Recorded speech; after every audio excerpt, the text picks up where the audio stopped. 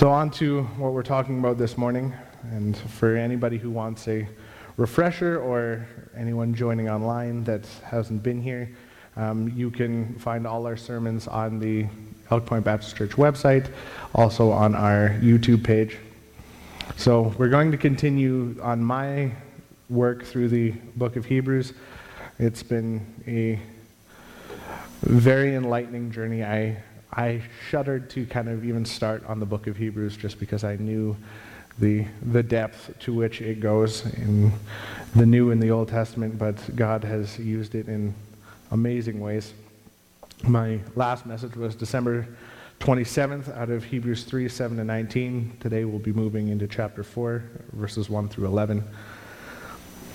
Our passage today deals with a lot of the same themes as we touched on in chapter 3. And admittedly, that's been kind of one of my bigger struggles in the book of Hebrews, because the author here tends to get on these tracks where he kind of wants to repeat himself in a number of different ways to kind of drive the ideas home.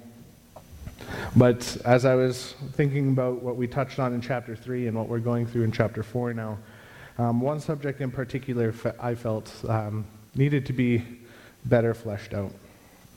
And this is that concept of the already but not yet-ness of the Christian hope.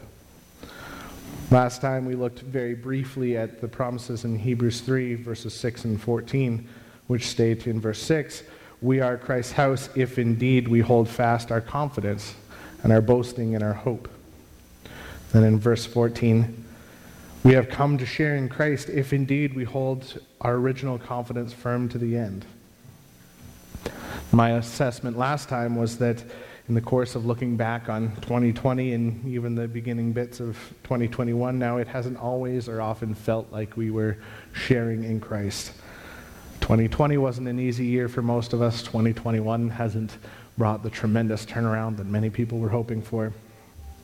But thankfully, while we do get a foretaste of our hope as believers here on this earth, the true blessings that we share in our faith in Christ are yet to come.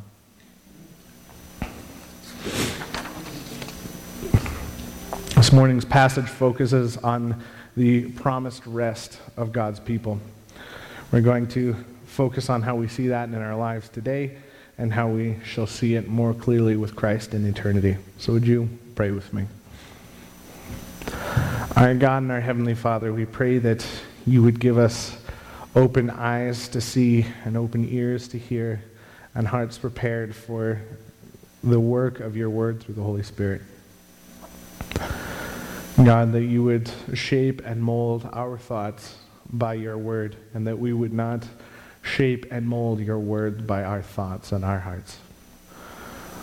Lord, that you would be using your word to sanctify us, to sweep out the dust and the grime that is built up in our hearts and our lives, and that we might be made more like you, and that we would be made to worship you more by what we hear and what we learn from your word. God, these services aren't about us. We receive tremendous blessing from them, but they're not about us. They're about you. And Lord, it's to this effect that we pray that you will be glorified by all that is said and done, and by the work of your Holy Spirit in our hearts and lives. Lord, we thank you for these things. We thank you for our time together, for this building to meet in as it snows outside, for these brothers and sisters to meet with as many are unable to meet either here in Canada and around the globe. God, you have tremendously cared for your people in Elk Point Baptist Church, and we ask that none of those blessings and none of your work would go unnoticed among your people. I pray these things in Jesus' name. Amen.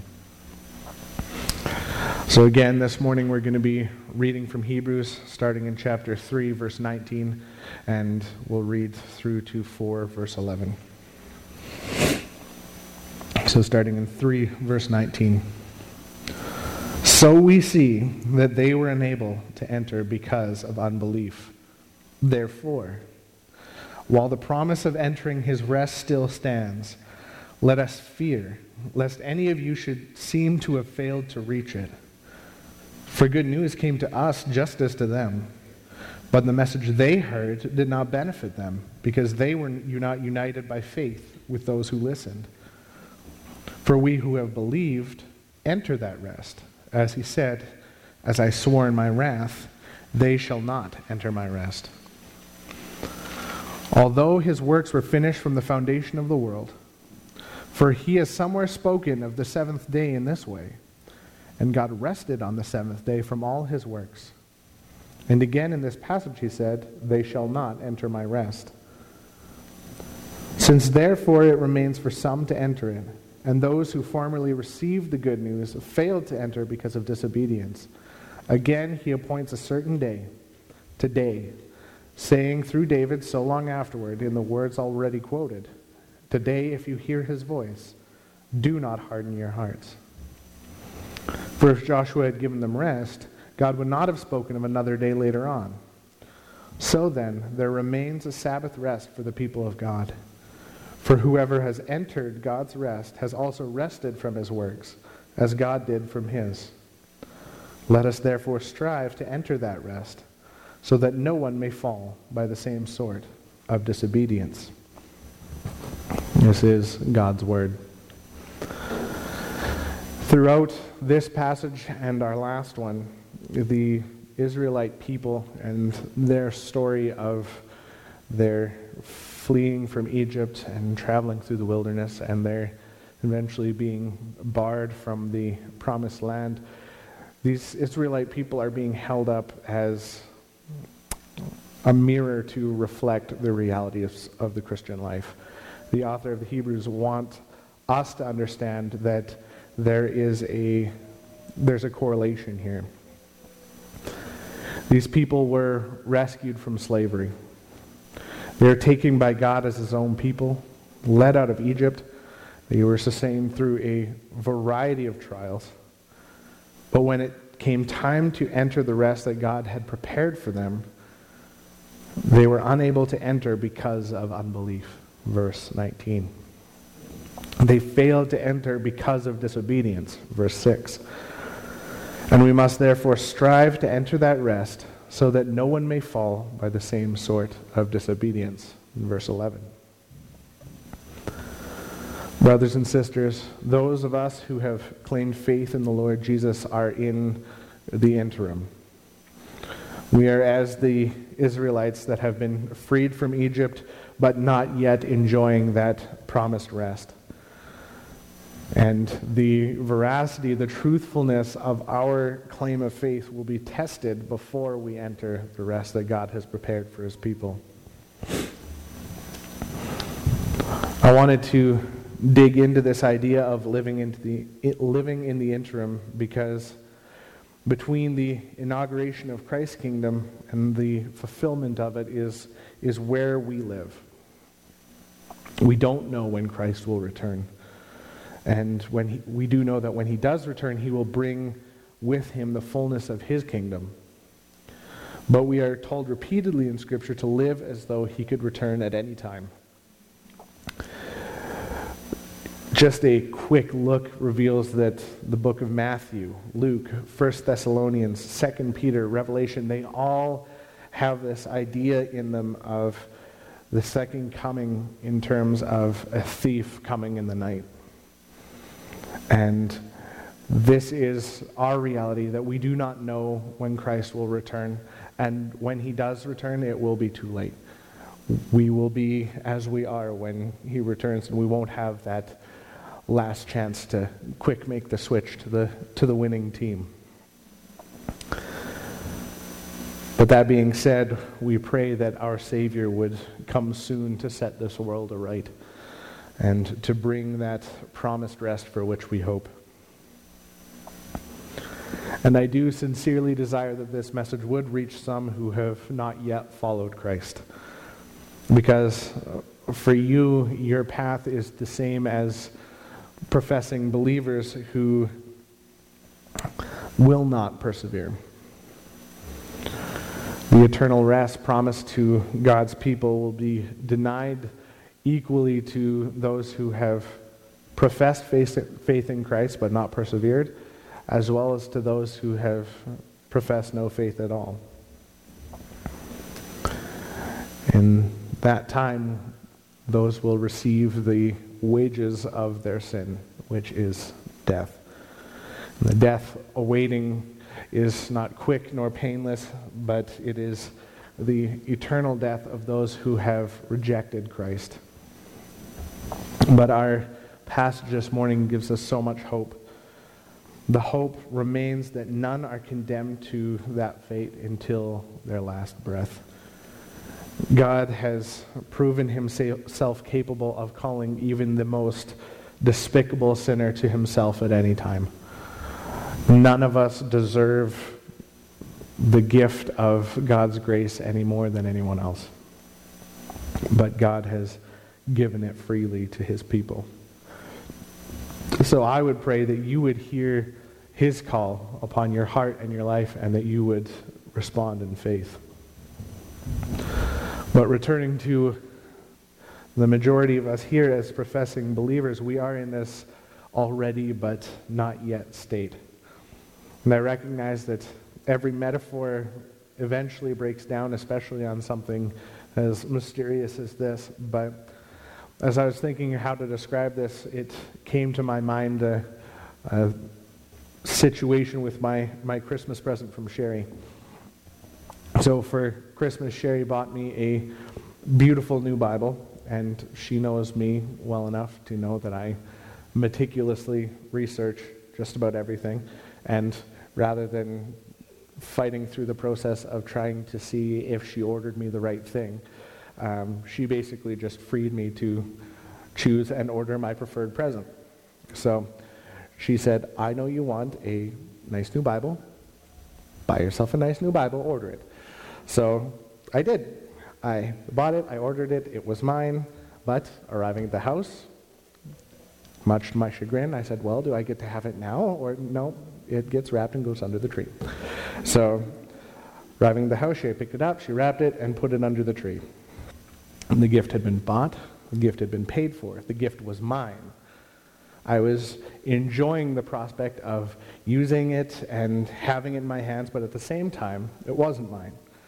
Until I opened it on Christmas morning, it was still Sherry's gift to give to me.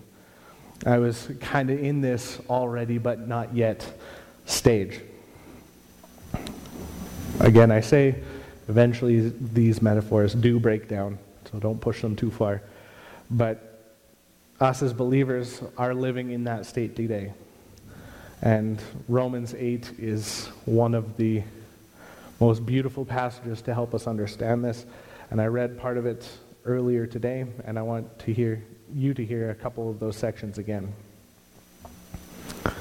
Starting in verse 14, for all who are led by the Spirit of God are sons of God.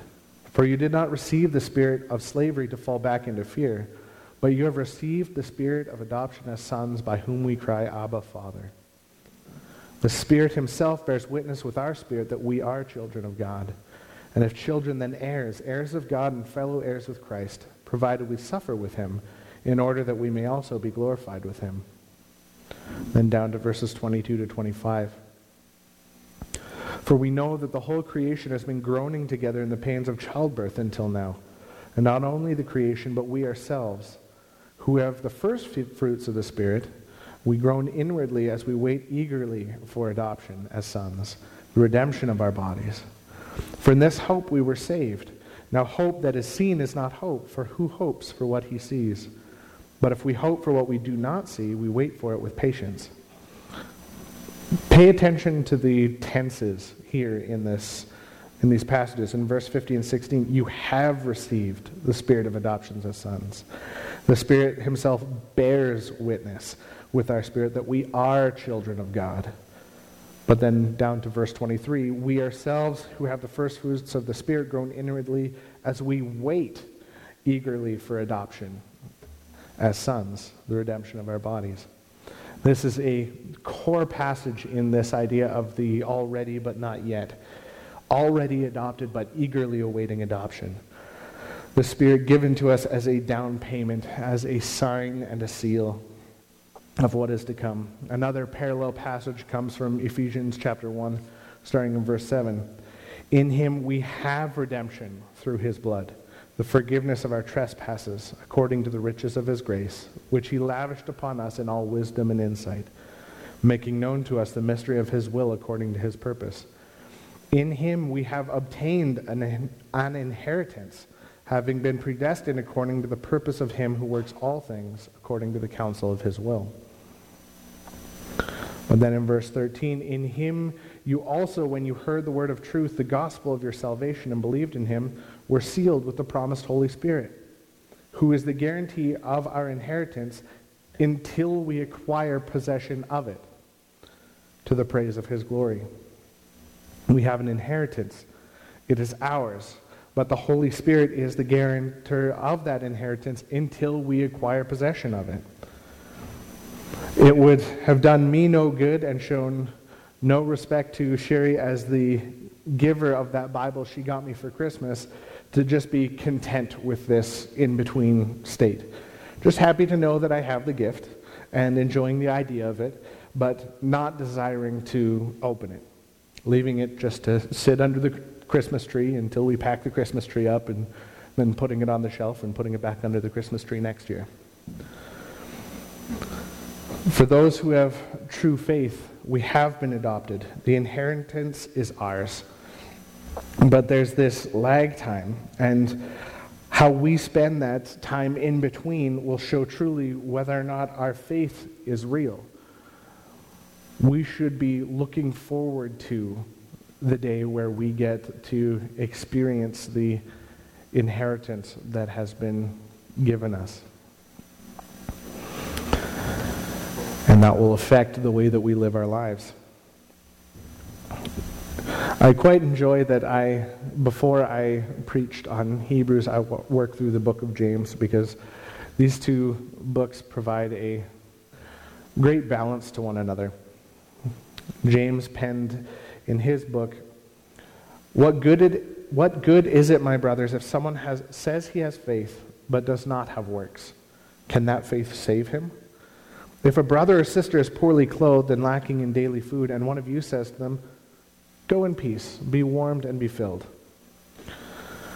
without giving them the things needed for the body, what good is that? So also faith by itself, if it does not have works, is dead. But someone will say, You have faith and I have works. Show me your faith apart from your works, and I will show you my faith by my works. You believe that God is one. You do well. Even the demons believed and shuddered. Do you want to be shown, you foolish person, that faith apart from works is useless? Was not Abraham our father justified by works when he offered up his son Isaac on the altar? You see that faith was active along with his works, and faith was completed by his works. And the scripture was fulfilled that says, Abraham believed God, and it was counted to him as righteousness. And he was called a friend of God. You see that a person is justified by works and not by faith alone. And in the same way was not also Rahab the prostitute justified by works when she received the messengers and sent them out by another way? For as the body apart from the spirit is dead, so also faith apart from works is dead. Just as Rahab and Abraham displayed the legitimacy of their faith by their works, the Israelites in the wilderness did exactly the opposite. They displayed their disobedience. They displayed the hardness of their own hearts, that their faith was a false faith. The author of Hebrews in this passage connects his thoughts closely with the creation order in which God created the earth in 6 days and then rested on the seventh. And this was then applied to the covenant people of God in the concept of the Sabbath that they lived under. 6 days shall we work. Then on the seventh day, rest. Brothers and sisters, today in our lives here on earth, we must work. We must toil. And because of the curse that has fallen on this world because of sin, that work and that toil will not be easy. It will not always be fun. But we work those 6 days knowing that our rest is coming.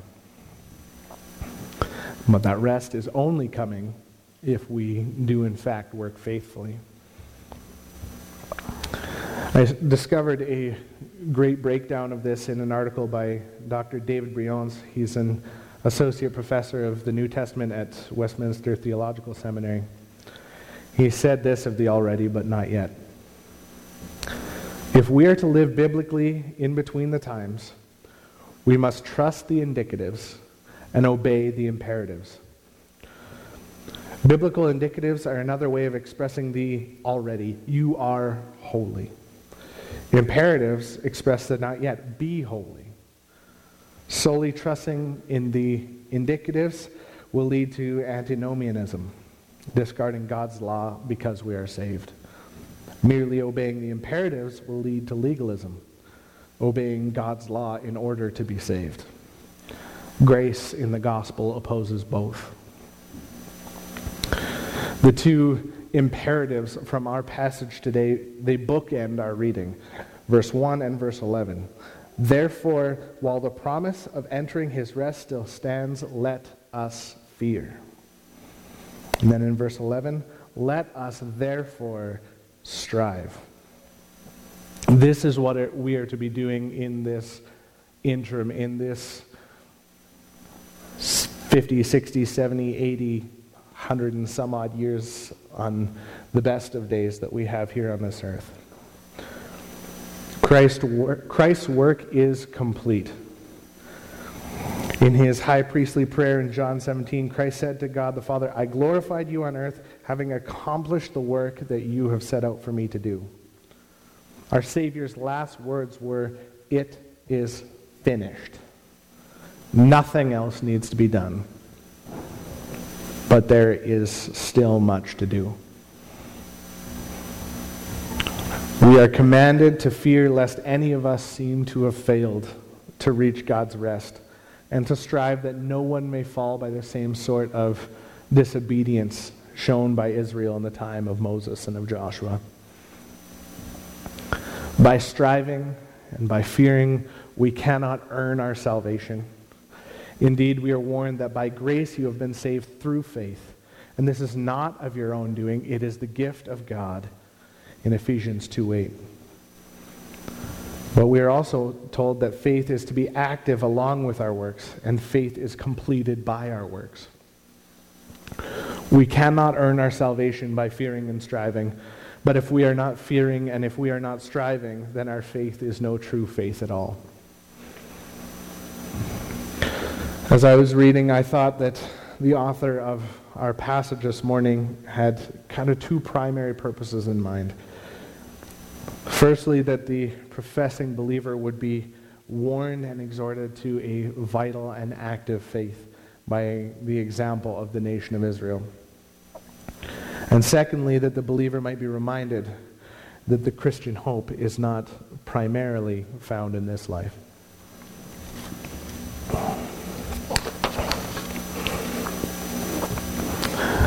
Providentially, I've been listening to, as I've been gallivanting around Western Canada for one reason or another, I've been listening to a book by A.W. Tozer called The Crucified Life. He was a Christian Missionary Alliance pastor in the late 1800s, early 1900s, and a tremendous man of faith. This is what he had to say about the already and not yet. Christ is risen, and we have risen with him, and sit at the right hand of the Father with him, in spirit, and one of these days with a human body. In the meantime, we are to act as if we are up there in heaven, but a little bit different. A farm boy comes to the city and acts different because he belongs on the farm. A city boy goes to the country and acts different because he belongs in the city. The man who has not been on a farm walks around gingerly, trying to keep out of the mud and keep his shoes from being soiled. He is acting like a city man on the farm. As Christians, we ought to act that way. In a manner of speaking, we belong up there. Our culture belongs up there. Our thinking belongs up there. Everything belongs up there. I suppose we act awkward here because we belong up there. You belong to God. You have another spirit. You know another language, and you speak this world's language with an accent. When others mention religion, they talk about it with an accent. They belong to the earth, and you belong to God. Tozer compares the Christian life here with farm boys in the city and city boys on the farm, speaking with an accent. Later on in what I was reading, he also describes it as an awkward goose waddling away on land, one of the most awkward creatures that you will ever see, but tremendously graceful as it takes to the skies. The idea that he was communicating here is that while we may live and exist and work and play and minister in this world, we are no longer of this world. Christ prayed to the Father in his high priestly prayer, saying, I have given my people your word, and the world has hated them, because they are not of the world, just as I am not of the world. I do not ask that you take them out of the world, but that you keep them from the evil one. They are not of the world, just as I am not of the world. Sanctify them in the truth. Your word is truth. As you sent me into the world, so I have sent them into the world. And for their sake I consecrate myself, that they also may be sanctified in truth. The way we live our lives as believers should communicate that we are not from here. We should be living life on this earth with an accent. Not to pick on the Filipino crew amongst us, but it is very clear the Filipino people who are from the Philippines, because the accent is there. From the very get-go, you can go, you are probably not a third, fourth, fifth generation born in Canada. You probably were born in the Philippines because you live your life with an accent, and that shows something about who you are. And we as believers should show something about who we are by the way we live our lives with an accent that is foreign to this world that we live in. Too often I hear this idea of in the world and not of it being used as a separatist mindset. Build our walls and keep that big bad world out. We are stuck here until we die, so block all that bad worldly stuff out in the meantime. Live in our Christian bubbles with our Christian friends and read our Christian books and have nothing to do with anything in the world. We are in the world, but we're not here to sequester ourselves until we arrive at the rest that God has promised. We are in the world because we are sent by Christ. And we are sent because, as our author tells us in Hebrews 4, 6, and 7, since therefore it remains for some to enter his rest. And those who formerly received the good news failed to enter because of disobedience. Again he appoints a certain day, today, saying through David so long afterward. In the words already quoted, today if you hear his voice, do not harden your hearts. It still remains for some to enter the promised rest of God. There are those who have not even heard that there is a rest to be had. How then will they call on him in whom they have not believed? And how are they to believe in him of whom they have never heard? And how are they to hear without someone preaching? And how are they to preach unless they are sent? As it is written, how beautiful are the feet of those who preach the good news. Romans chapter 10. Church, let us live our lives with the accent of a foreign land. Do not try to hide the accent of what has now become your homeland. And don't be mistaken, heaven is now our homeland. Our homeland is with Christ because we have been taken from the kingdom of darkness into the kingdom of light if we have trusted and relied on him.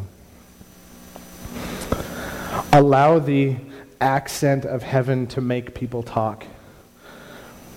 Let your awkwardness down here force people to inquire about up there. But don't stop here.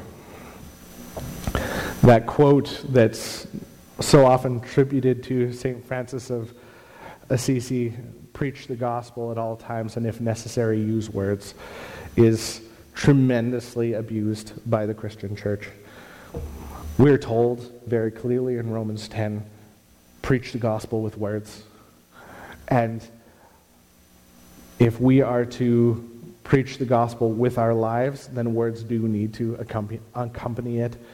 Yes, God is capable of saving someone who just saw that we were living our lives differently and revealing to them in a miraculous way how that happened, but that's not how he normally does it. The means that God has ordinarily ordained for the preaching of the word is his people being sent out to preach the gospel to all the nations.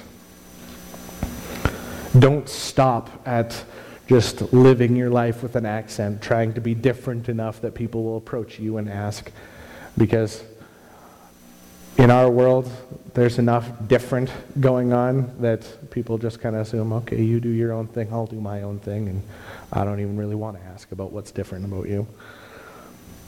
We are to go and tell the nations of this homeland that we hail from. We go in the commission of our Savior who said, "Go therefore and make disciples of all the nations, baptizing them in the name of the Father and of the Son and of the Holy Spirit, teaching them to observe all I have commanded you." And we do so knowing that our Savior says, "Behold, I am with you always, even to the end of the age." Brothers and sisters, if you do have a true and a vital faith, you must have a holy fear that causes you to live and to strive to enter the rest that has been promised by Christ. Regardless of who you are and what you believe, Christian or not, your standing and position on this earth is totally inconsequential when compared with your standing before God. When we come to the end of our lives, how much money we had in the bank, how much land we had, how much good deeds we did, all of those things don't matter when it comes to our standing before God. 2 Corinthians 5:10, we must all appear before the judgment seat of Christ, so that each one may receive what is due for what he has done in the body, whether good or evil. The one who has feared the Lord in this life, who has persevered unto salvation, will be welcomed into that rest that is promised to all of God's people. But those who have failed to enter because of disobedience will know the gravity of their mistake much too late. These will go away into eternal punishment, but the righteous unto eternal life. So, while the promise of entering his rest still stands, confess with your mouth that Jesus is Lord, and believe in your heart that God raised him from the dead. Show the truth of your claim to faith by the way that you live. Live as one sent, as one on a mission for God, and arrive at the promised rest exhausted, but able to truthfully say before the Lord that you have been faithful with what he has given you. And you will hear the Savior say those blessed words, "Well done, good and faithful servant. Come, you who are blessed by my Father. Inherit the kingdom prepared for you from the foundation of the world." That is our desire and our hope. We are to live as aliens in this land and to look forward to the joyful inheritance that we have coming.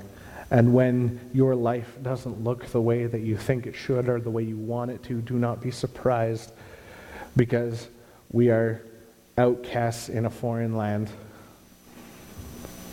We aren't to find our happiness and our joy here. We find our joy knowing that the giver of joy is waiting to welcome us into his kingdom if we persevere to the end.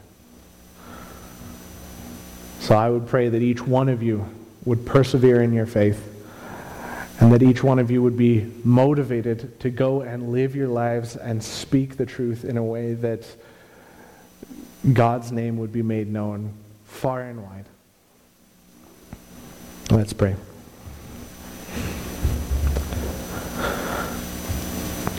Our God and our Heavenly Father,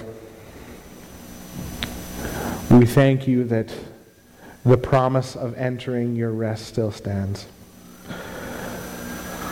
Lord, we confess with our mouth that you are Lord. We believe in our hearts that you raised Christ from the dead. And Lord, if we have done anything to detract from that gospel, if we have sought to hide that truth, to suppress the accent of your kingdom for the sake of acceptance in this world, we ask your forgiveness. And we ask that you would cause us to live boldly for your truth. That we might not come to the end of our time here on earth and fail to enter that promised rest because of unbelief, because of disobedience. Lord, may we press on as those seeking to win the prize. May our eyes be ever fixed upon Christ, that we would throw aside every weight which so easily entangles us, every sin, every addiction, every issue that we face in this life. May we throw it aside in favor of the greater worth of following Christ. May you be glorified by the way that we live. And may we have the opportunity to join you in that promised rest. And Lord, as we struggle through the mishaps and misadventures, the sorrow and the pain and the struggles of this life, we pray that we would be motivated by what is to come. That as we experience disappointment and sorrow, that we would not be sidetracked by the truth, or sidetracked from the truth, that we might follow you in all that we say and do. God, we ask that you would use your word to shape and mold our hearts. That you would not allow us to leave here today and live the same as though we have not heard your word and understood it, but that we might understand it with our whole being, and that it might change how we live. Lord, go with your church, that we might share you with all that we see and all that we meet. God, use this even through those who watch online, Lord, that you would meet them in their homes, in their vehicles, wherever they might hear the truth of your word, and change their hearts, Lord. Draw them to yourself. We pray these things in Jesus' name. Amen. Now may the God of peace, who brought again from the dead our Lord Jesus, the great shepherd of the sheep by the blood of the eternal covenant, equip you with everything good, that you may do his will, working in us that which is pleasing in his sight, through Jesus Christ, to whom be the glory forever and ever. Amen.